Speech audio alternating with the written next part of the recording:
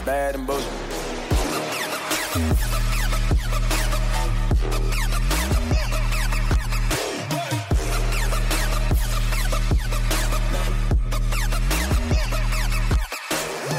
Welcome to the Bad and Bitchy podcast. I'm Erica, and we have a special guest today, Angela Marie McDougall, who's Executive Director of the Battered Women's Support Services in Vancouver. Just want to let you know I'm on the board. So just as, let's be transparent. Full disclosure. Full disclosure. So welcome, Angela. This is your second appearance 2 years later, after we talked about the rise in gender-based violence during the pandemic. And since then, as you know, that's touched me personally. So want to bring you back. You always, whenever we talk, you always send me to either Wikipedia. You always send me to do research.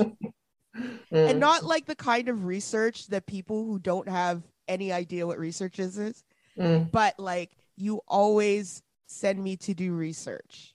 Like you sometimes inspire some of the content in my articles, like the doctrine of discovery. And when I looked that up, I went, wow, Canada's not even legitimate. and you didn't even have to tell me that. I came to that on my own. So for all of those who do not know, Angela is like a geyser of thought and information and has the ability to just tie together the big picture. So let's talk big picture instead of just details. Oh, thanks for that, Erica. That's so generous and kind. And I love being on your podcast, and I love how you are leading analysis and thought now and all of the platforms that you're on, how necessary your voice is at the moment, and well, at all along, and in particular the piece that you revealed today, which February, those who can't hear must feel. In Hill Times, pretty powerful analysis, and also a pretty like, I told you so. It was totally I told you so. Because if I don't say I told you so, these people are going to act like I never fucking existed. And that's the reality for Black women. So I like to put out there on Twitter that I did this, I did that, I did the other, not in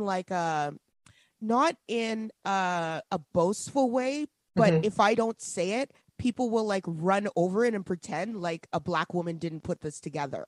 Yeah. And that's the reality. And that's why, like, I saw a quote and I posted it on Instagram.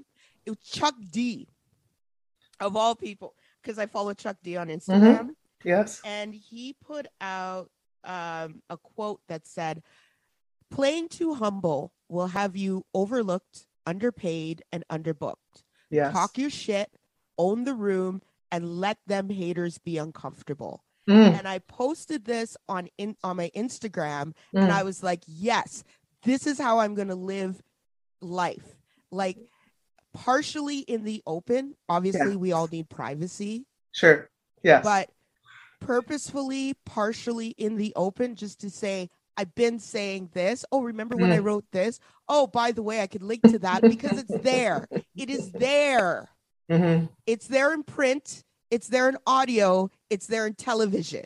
So what I love about what you wrote was, I mean, it's true. I mean, you give all the examples of all of the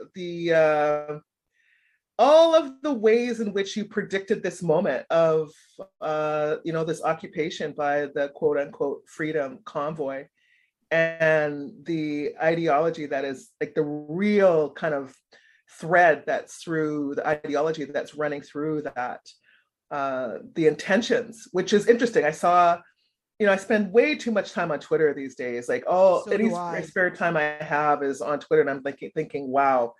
Anyway, that's another story. But let's just say that I found some interesting kind of sense that now they want to have some kind of council. They want to have some kind of committee, and they want to meet with all members of the elected officials and figure out a new kind of way of governance of this land that is now called Canada.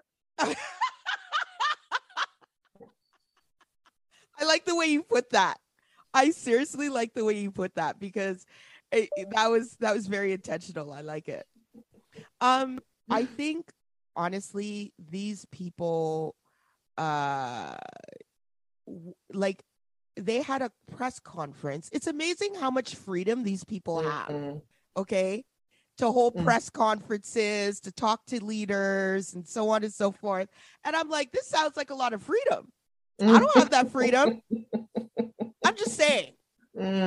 Anyway, so they want to form some sort of coalition government, right, with either the NDP or the Conservatives, and rule with the Governor General. And I'm like, that's not how it works. Okay, first of all.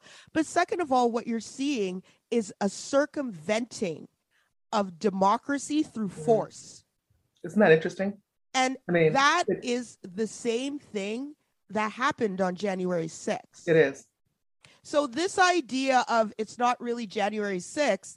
Oh, okay. So it's lighter, but it's still, you know, like skim milk is still milk. It's still dairy. You know what I mean? It has less fat, but it's still dairy. You know what I mean?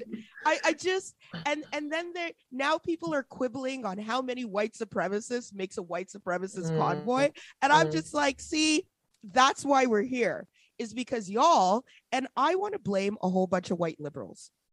Because the same white liberals who talk about democracy as the cornerstone of blah blah civilization, or whatever the fuck they're saying these days, okay, they're the ones who are like, let's listen to fascists in this marketplace of ideas, and we're gonna beat them in this marketplace like it's some fucking war, okay? And then but all they're doing, and all they did do, was platform these people and made their ideas legitimate. And like, these people don't understand the game that's being played either, okay? Because what the fascists do is they go on these liberal democratic, these centrist sort of places, these mainstream places. They go back to their followers and they're saying, hee, look what I did. I dragged them. Or look what these people did to me. They dragged me. Well, so you're sounding like money off the fact that you and your fucking marketplace of ideas, and you uplifted them. Well, you know, I think those, as you said, and similarly, what I think Malcolm X said, chickens are coming home to roost. But Malcolm X and Martin Luther King. That. I mean, it is Black History Month after all. So I did channel my Malcolm. I did. You know, because when JFK got shot, he said that. Yeah. Well, here's the other thing, and that is Martin Luther King letter from the Birmingham jail, where he does that. The letter that he wrote in 1963, letter from the Birmingham jail when he was in jail. Yeah. And it's a takedown of white liberalism, and he was speaking to white liberals, and here we are, I guess 40 years later. 50 years later? I lost track of the years. Yeah. 50? I think maybe. So. I think so. Math at this time of the day.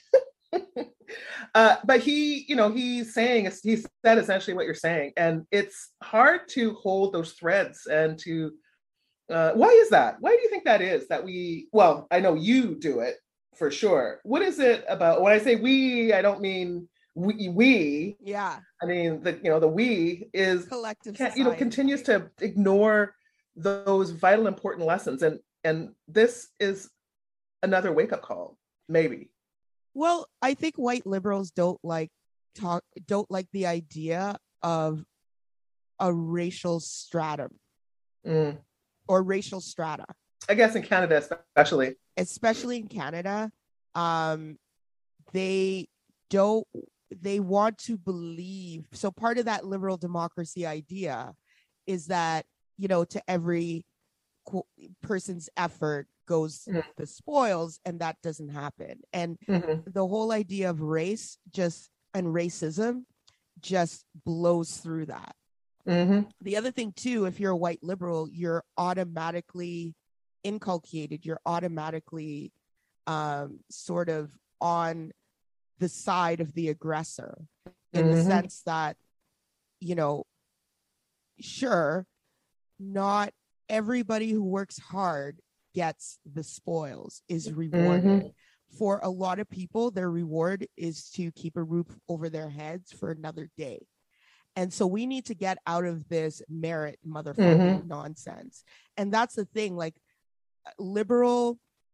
white liberals love to talk about merit, but they fail to recognize that they're the ones that have the power to distribute merit.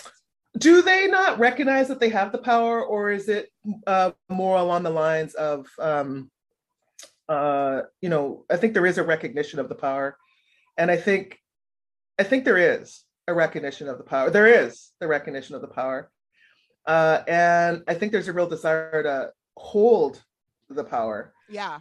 And I think that this effort right now around inclusion is, sort of tinkering around the edges of that, in a sense, to continue to hold power and influence while having a few Indigenous, brown, and Black faces in the spaces. Right. But without disrupting, the actual structure of inequity that was created from the beginning of the making of Canada as a nation. It's funny because when Desmond Cole was on, I think a couple months before you were, he talked about, well, who has the power to include? Yeah. And exactly. Who has the power to make you a representative? Exactly. I agree with you. The diversity and inclusion, and in fact, let's talk about that. The DEI efforts across Canada that are happening are hollow, of course, because they're intended to show that, yes, we're doing something. Yes, we're paying attention to this, but ultimately we still hold the power. We still hold the power to distribute resources to this effort. We still hold the power to get rid of this effort when we want to, citing cost reductions. I mean, I had this thought a couple of years ago, after we all watched George Floyd being killed by a member of the Minnesota Police Department, and the subsequent organizing and awareness around Black Lives Matter and the movement for Black Lives, and then linking with that and overlapping with that land back and the efforts that Indigenous people continue to make around redressing the reality of colonization and the impact of colonization, and the theft of land and all the wealth that's been generated as the result of the theft of land and the enslavement of Africans and that labor.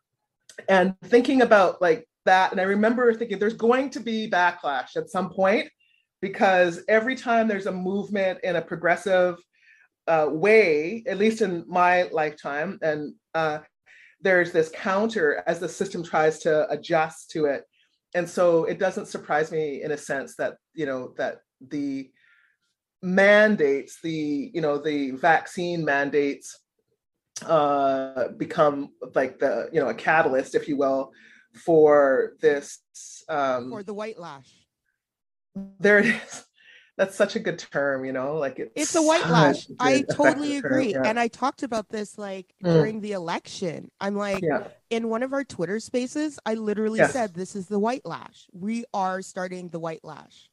Because you're right, with all the organizing around Black Lives Matter, movement for Black Lives, you had organizing around Stop AAPI Hate.